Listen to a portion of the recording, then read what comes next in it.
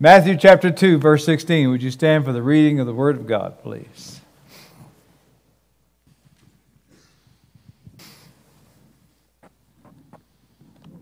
Mom, Nathan, and I fully acknowledge we're the B team here. I'm reading from Matthew 2, verses 16 through 21. When Herod realized that he had been outwitted by the Magi, he was furious. And Nathan's version says he flew into a rage. And he gave orders to kill all the boys in Bethlehem and its vicinity who were 2 years old and under, in accordance with the time he had learned from the Magi. Then what was said through the prophet Jeremiah was fulfilled. A voice is heard in Ramah, weeping and great mourning, Rachel weeping for her children and refusing to be comforted because they are no more. After Herod died, an angel of the Lord appeared in a dream to Joseph in Egypt and said, "Get up, take the child and his mother, and go to the land of Israel, for those who were trying to take the child's life are dead." So he got up, took the child and his mother, and went to the land of Israel. Amen. Thank you, Lord. It's good. Let's pray together. Father, this is still the Christmas story. We've just been rejoicing with shepherds and angels and singing about the birth of your Son. And here it takes a dark turn, a really dark turn. There's a great tragedy here that's almost unspeakable. Right. And yet, Father, we just sang songs about the goodness of God and blessed be your name. And so, Holy Spirit, in the middle of these tragedies like this, in our own lives, and the ones that we read throughout Scripture like this, will you be our comforter Amen. And our friend and our peace? And will you help us be faithful and continue to remember that God is good and that he is faithful, even in the dark times. We thank you so much for your word, and we thank you for your plan that is at work in dark times like this. We ask your blessings on the rest of the service now. In Jesus' name, amen. Amen. Thank you, Nathan. Rebecca, I love you. Thank you. Verse 16. Verse 16. Then when Herod saw that he had been tricked by the wise men, he became very enraged. He had told them, when you find that baby down in Bethlehem, 5 miles away, when you find the baby, you come back and you tell me so that I can worship him too. Well, obviously, the wise men were warned by the Lord, and so they did not go back to Herod because he didn't want to worship the baby. He wanted to kill the baby. And all of a sudden, here's Herod having a fit. He's flying into a rage. I mean, he's going ballistic here when he should have been mad at himself. He's upset because they didn't come back. Wait a minute, he's the liar. He's the one who said he wanted to worship. He's the one that actually wants to assassinate a baby. Now, learn something here, everybody. Learn something. Learn a good lesson here. Sin always looks better in us than it does in others. You take the same sin that you commit. When somebody else does it, it really looks bad. But when you do it, you have a way of justifying it. You have a way of kind of polishing it up. Let me give you some examples. You are skinflints. I am thrifty. You have an anger problem. I'm blessed with righteous indignation. You like to show off. I'm a great example. You're always trying to kiss up on people. I'm kind. You see the difference? Here's a great example of that. Here's Herod blowing up at them because he thought they were coming back when he's the one who's the guilty one. Be careful. Be careful that you don't get to where you justify in yourself the sins that you see as ugly in others. Now, as Nathan so perfectly prayed, now let's go to the rest of this passage, the dark part of this story. Matthew chapter 2, let's go to verse 16, and we're going to read on down to verse 18. Here we go. When Herod saw that he had been tricked by the wise men, he became very enraged. And he sent men and killed all the boys. Are you hearing me, folks? They killed all the boys who were in Bethlehem and all its vicinity who were 2 years old or under. If you want to guess, we guessed that Bethlehem's population was about 300 to 1,000 at the time, and that probably about 20 boys would have been murdered under 2 years of age, according to the time which he had determined from the wise men. Then, what had been spoken through Jeremiah the prophet was fulfilled. Now, this is a passage from the Old Testament, Jeremiah chapter 31. A voice was heard in Ramah. Ramah is a city 5 miles north of Jerusalem. A voice was heard in Ramah, weeping in great mourning. Rachel weeping for her children. Stop. Rachel is buried 10 miles away. She's the mother of the tribe of Benjamin. She's buried 10 miles away in Bethlehem. Remember, Bethlehem is 5 miles south of Jerusalem. Ramah is 5 miles north. Just remember that. We'll come back to that in a second. And she refused to be comforted because they were no more. Luke, the great writer that he was, wanted everybody to know that God was not taken by surprise by this massacre. God saw the current event foreshadowed in an ancient tragedy. Let me tell you what the tragedy was. When the Babylonians destroyed Jerusalem in 586 BC, they took the main people of Israel out of Jerusalem and they took them up 5 miles north to the town of Ramah. It was a nice area where they could get away from the destruction, the fires, and everything in Jerusalem. So they took all these important people to Ramah.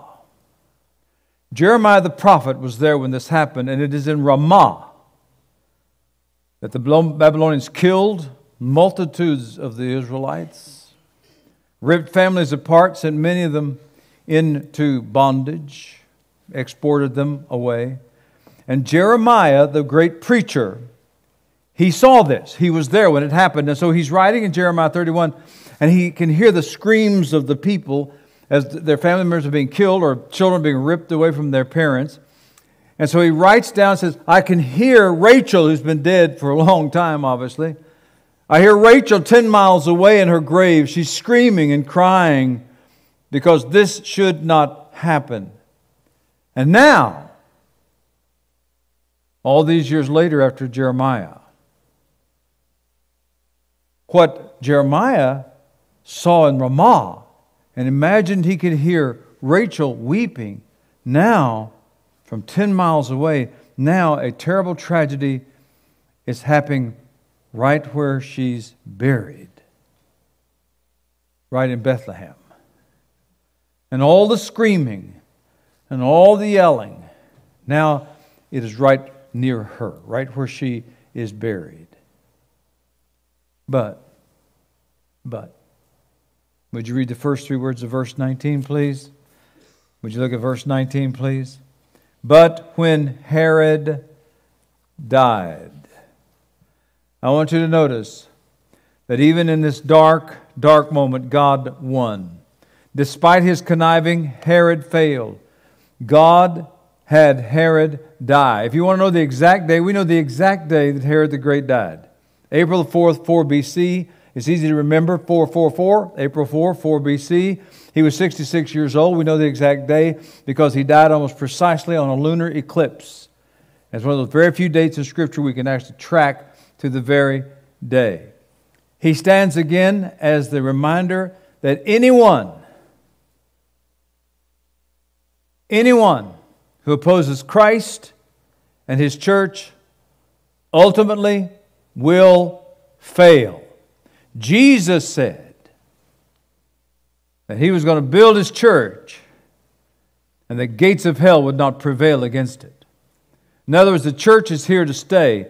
The church is not going away. You will never, ever destroy the church. After Christianity took the Roman Empire, in Constantine was fighting against Christianity, but then in battle, all of a sudden he saw this vision. He saw a vision of the cross. And in the vision it said, "In this sign conquer." And suddenly Constantine changed and became a great champion for Christianity. And before long, Christianity, which had been persecuted, was now the official religion of the Roman Empire. Let me tell you how quickly this happened. Right after Christianity went from being persecuted to being the religion of the day, we had the Council of Nicaea. You've heard of the Nicene Creed, where the Christians got together to decide if Jesus was fully God or not really totally God.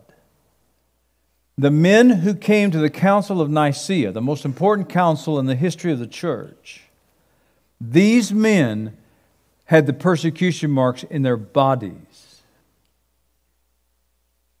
These were men who had been beaten, whipped, ostracized, exiled.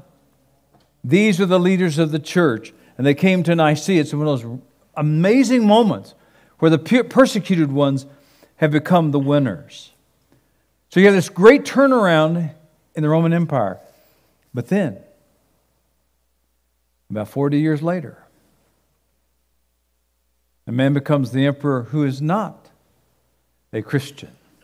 His name is Julian. And Julian decides he's going to take Christianity back, going to push it back, and he is going to take Rome back to worshiping the pagan gods.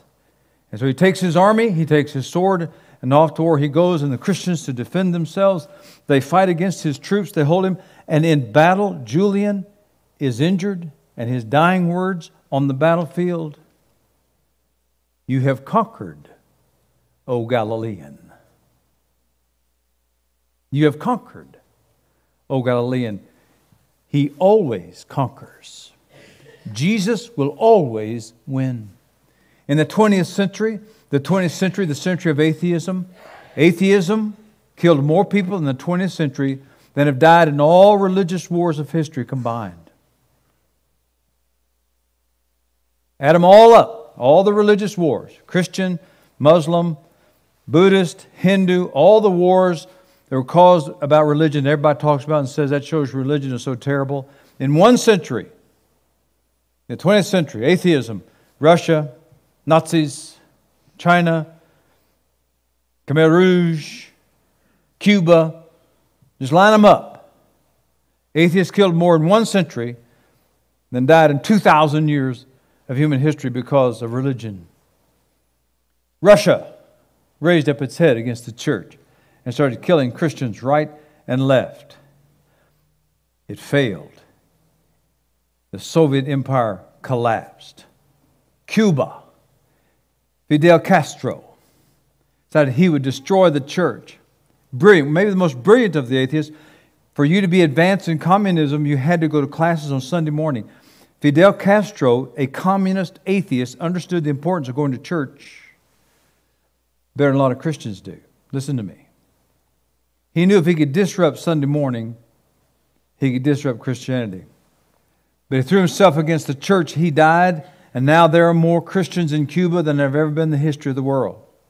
Chinese communism, they decided they'd throw themselves against the church. They thought they would destroy the faith. The greatest revival in the world right now is right under the nose of the communist leaders of China. 1 million people a year, 1 million a year are becoming Christians. You will never defeat the church. Nigeria, where more Christians are killed every year than any other place in the world. Most people don't know that. More than in North Korea, more than in China, more than in Russia, more than anywhere else in the world. More Christians are killed every year in Nigeria than anywhere else. But if you go to Nigeria, the Nigerian Christians will be offended. They will be offended if you say to them the greatest revival in the world is in China. People are being saved so fast in Nigeria they can't keep up with it. And so when we talk about the great revival in China, the Nigerians say, wait a minute, you need to come and see what's happening here. Yes, dying by the thousands every year, but being saved by the thousands. And maybe Nigeria is showing us the way the world really is. There will always be the persecutors, but we will always win. Jesus will always win. But remember the terms. Do you get the terms? We say the Christians have victory. What does victory imply? A race, competition. We said, what did I just say? We will win. What does win imply? Win implies you got to beat somebody. Somebody's opposed to you. So you see this perfect picture. In this evil world, there are always going to be lots of Herods who like to give out pain to believers. People who like to persecute you. People who like to make fun of you and laugh at you because you're a believer. There will always be plenty of Ramahs, places where you can be hurt, where pain will be distributed to you. There are plenty of Rachels. That means there are a lot of people who still have to receive pain and receive hurt because of their faith and because of other things in this world. You don't have to look far to see that Satan, as I told you last week, the Bible says, listen to me, it's one of the most important verses in the Bible with regard to suffering. Satan is the god of this world. 2 Corinthians chapter 4, verse 4. That's the address. Satan is the god of this world. When we sinned in the Garden of Eden, we invited sin in, and the devil became the master of our existence. But God, who loves His people, never forsakes them. With a man named Abram, who became Abraham, God took a spike and He nailed it in the ground, and He said, Mr. Devil, I'm coming to take back my world.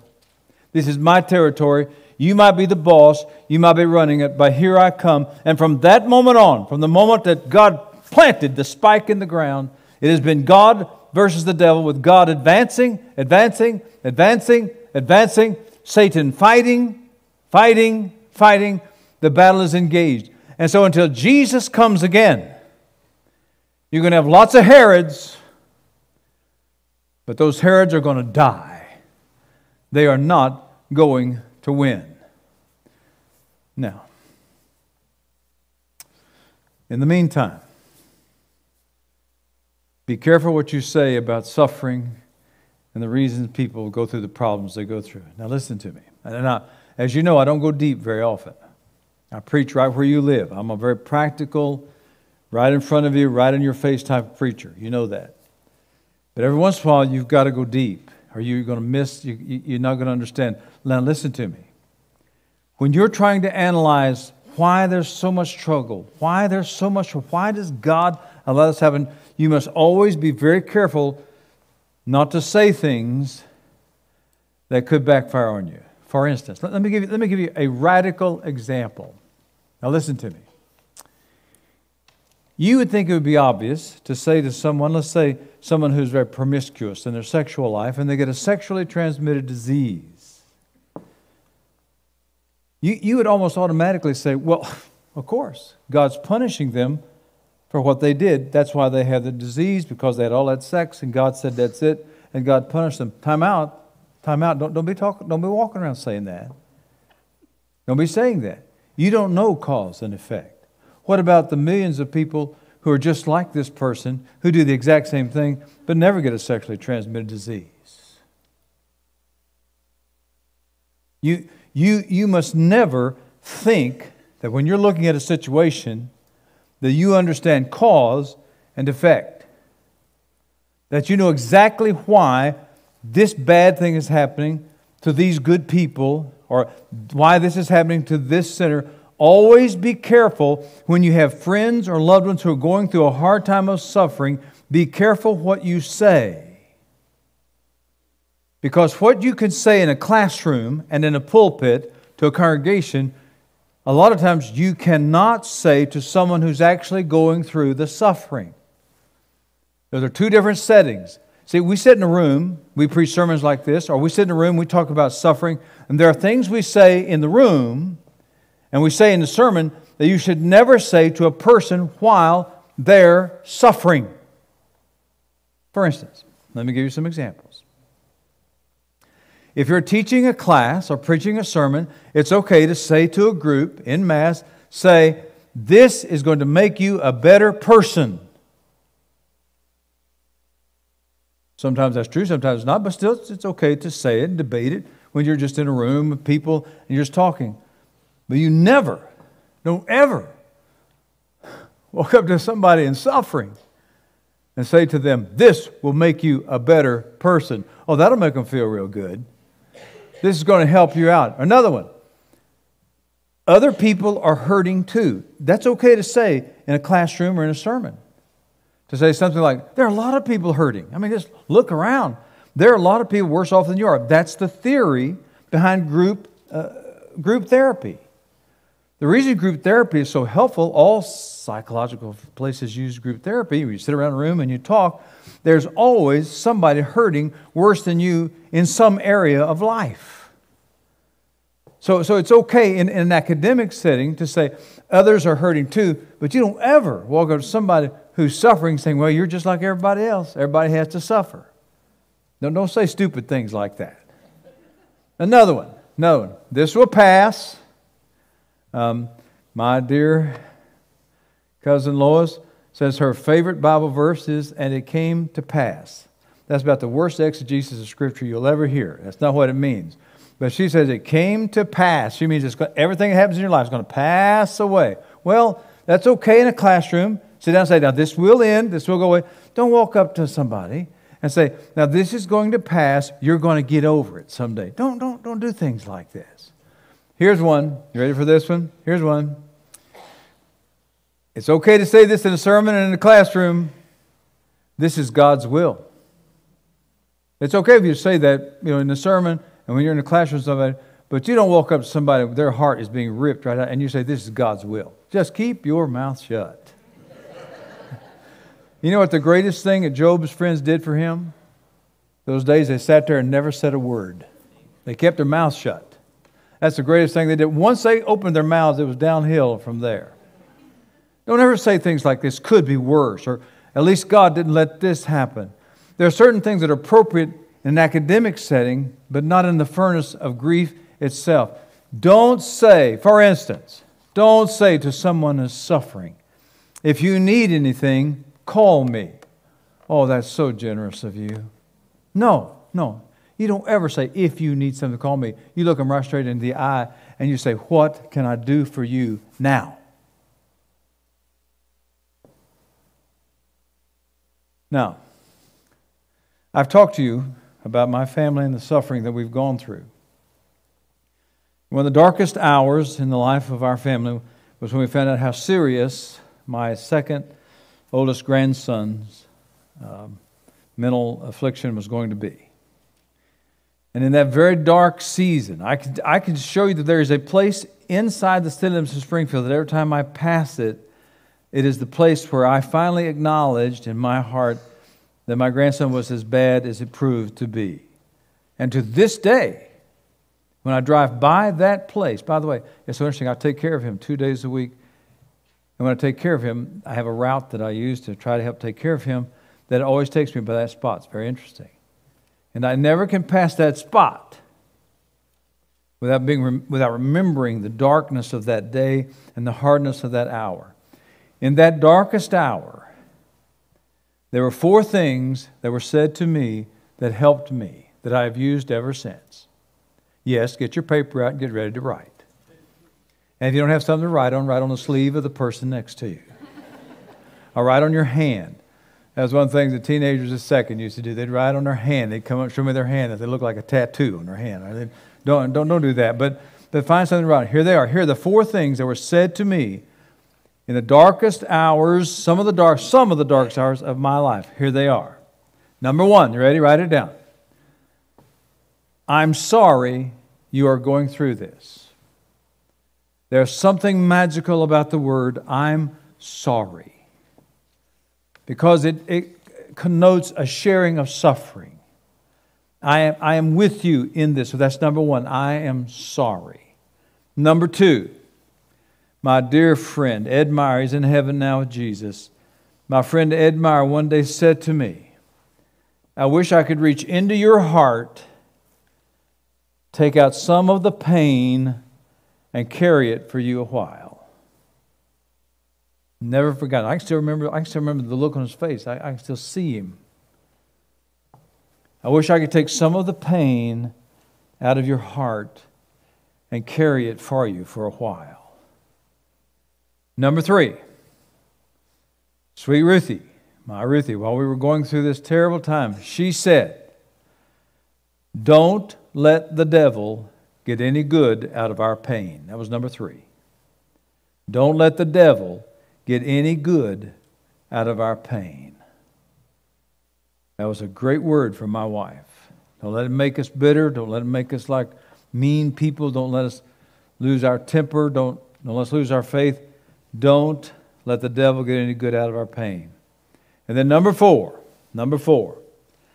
I heard Mike Haynes, our DOM at the time, our director of missions at the time, I heard him preach a sermon entitled, Don't Waste Your Pain. And basically, the purpose of the message was to say, if you are a believer and you're suffering, you should use your pain to bless others who are hurting. Use your pain to bless others. Try somehow to take this load that has been given to you and somehow transfer somehow take this and take what is totally negative and make something positive out of it. So those are the 4 statements that helped me the most. Then, inside myself, when I finally came to grips with our situation, there were 4 statements. You ready to write 4 more things down? Get ready. Here we go. 4 more things. There were 4 things that inside me I had to come to grips with and decide this is concrete faith. And once again, I don't go this deep very often, but we're down here. While we're down here, let's go. Okay, ready? There are 4 things I had to come to grips with, that I had to believe. That if I was going to survive this and keep my faith, get through this, there are 4 things I had to believe. Number 1, God is. I had to believe there was a God. When I left for seminary, Ruthie and I, my 1972 Ford Maverick, we stopped to visit my grandpa, Marshall. As we were getting in the car to leave, my grandpa looked right straight across the top of that Maverick, and he said, son, I believe in God as much as I believe you and I are standing here. There was something about that moment that when I was going through this dark hour, I had to come to the point, do I believe like Grandpa did? Do I believe God is? Number 2, I had to come to the position that I really believe God is love. Now listen to me, stay with me. Don't you ever in your life, teenagers, listen to me really good. Listen to me really good right now. Don't you ever in your life say that you know God is love because of anything that's happening in your life at that moment. Don't ever do that.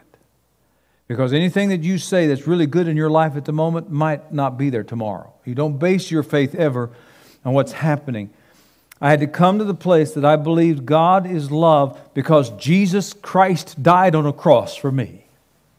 I had to completely take it out of my life. I had to take it out of my world.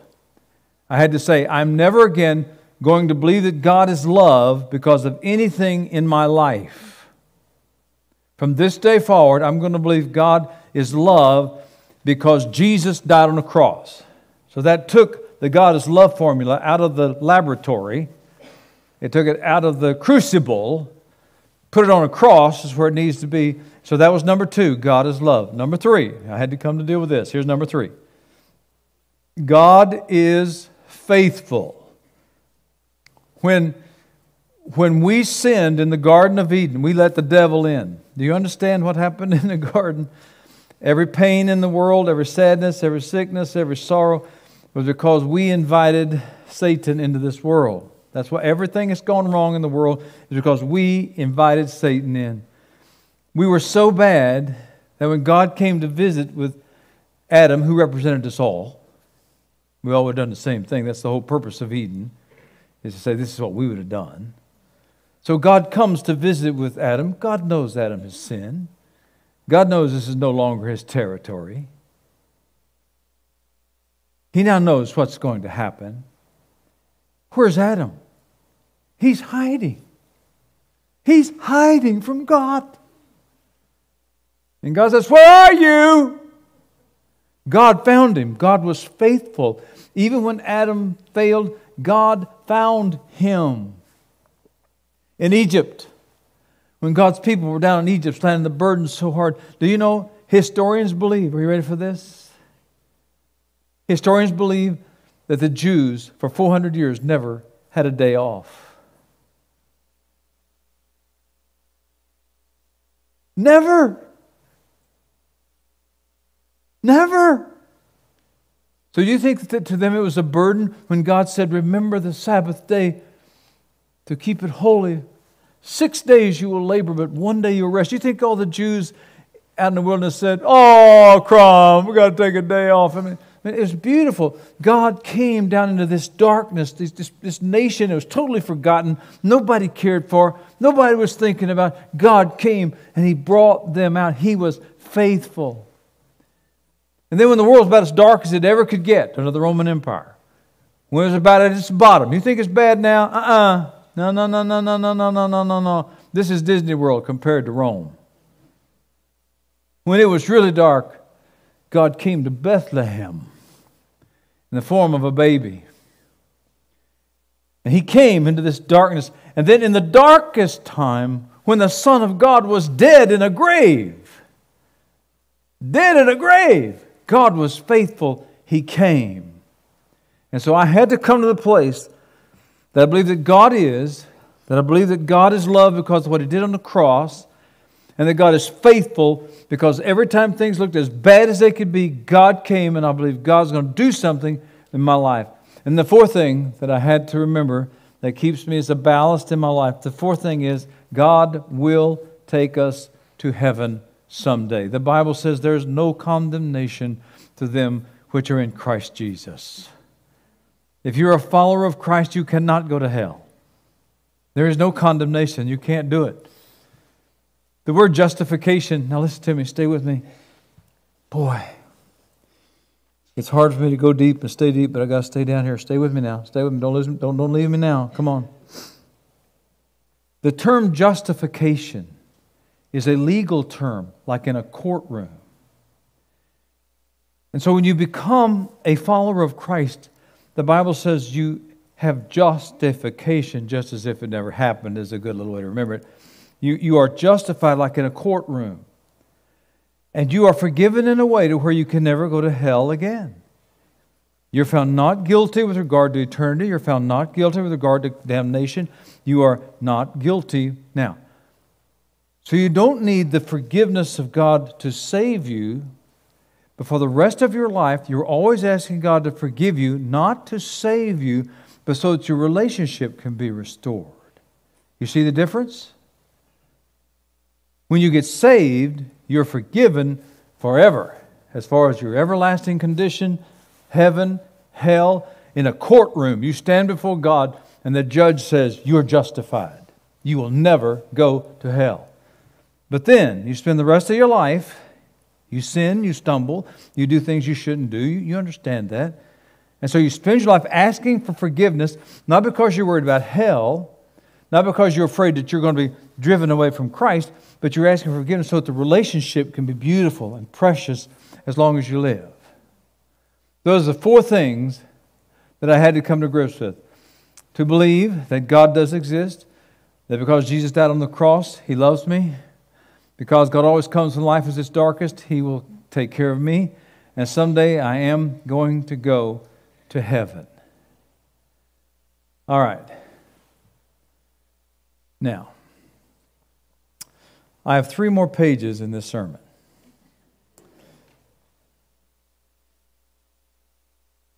But I'm going to start there next Sunday. I'm going to leave you right there. Because we're going to come out of the depth, we're going to come up, we're going to talk about family and the importance of family. It just doesn't fit. And somehow in my heart of hearts, I feel like I've probably given you enough today to give you to think about for a while. Somebody say, yes, you have. Yes. Thank you very much. We're going to stop right there. All right, we're going to stop. I don't do that very often. I've told Ruth when I get to heaven, I'm going to preach for 100 years, and she said, turn the lights out when you're done, all right? So I don't very often quit. but I'm going to quit right there today. And I'm going to start on a different tenor next Sunday. All right, we're going to stop. Put your notes away. Put everything away now. Focus your mind and your heart now, and let's talk to the Lord. Now, may I walk through the 4 just for a minute while you're praying? I'm going to talk to believers first, then I'm going to talk to unbelievers. Number 1, do you truly believe God is? How's your faith right there? Number 2, do you understand that God is love no matter what's happening in your life right now? Not because of anything that's happening in your life, but solely because of what Jesus did for you on the cross. And then do you understand that God is faithful? He's not necessarily going to take your trouble away from you, but He will either lessen it or He will make you stronger to where you can do what you need to do. God is faithful. He's going to come through in some way. And then do you believe God's going to take you to heaven? Do you believe that when it's all said and done, you're going to go to heaven? While you pray about those things, may I speak to unbelievers that are here? Dear unbeliever, one of the most brilliant men I've ever known in my life. He was a judge. He would come and he would listen to me preach. He was not a believer. He would come and he would listen week after week. He'd slip in a little bit late and leave a little bit early. But he would listen to the sermon. And finally became a Christian. And he said, Pastor, when I surrendered up in the balcony at church that Sunday, when I gave my life to the Lord, he said, my brain started going click, click, click. He said, for the first time in my life, I understood the world. I understood history. I understood heaven. I understood all of it came together. If you're an unbeliever, what I have preached today is maybe the most important thing that you can hear with regard to the reason the world is the way it is. One of the great things about being a Christian is that it makes history logical. It makes sense. Suddenly you understand, well, my God, no wonder humans can be so great. They're made in the image of God. Oh my, but no wonder humans can be so evil because we invited Satan to be the god of our world. No wonder there are great things that happen. God loves people and He comes and does things. No wonder there are really bad things that happen to people because evil is let loose in the land. It is Christianity that allows you to finally understand life.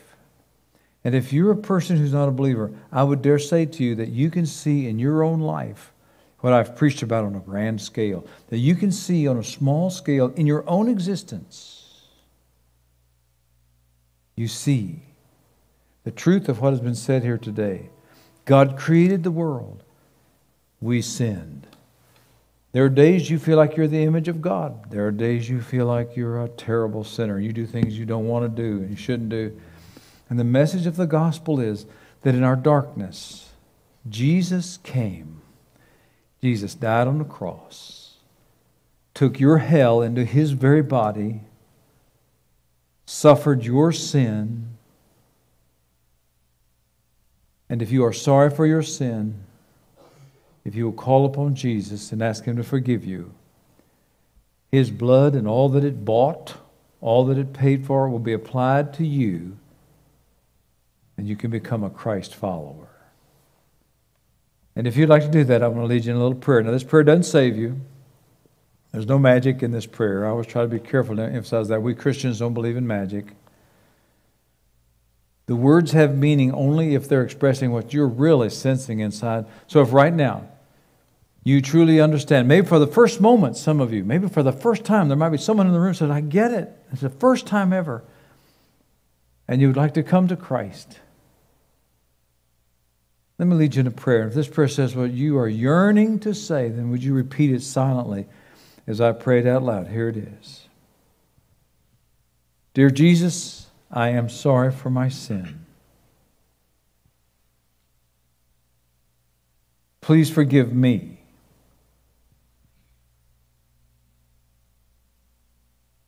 Come live in my heart. I receive you as the master of my life.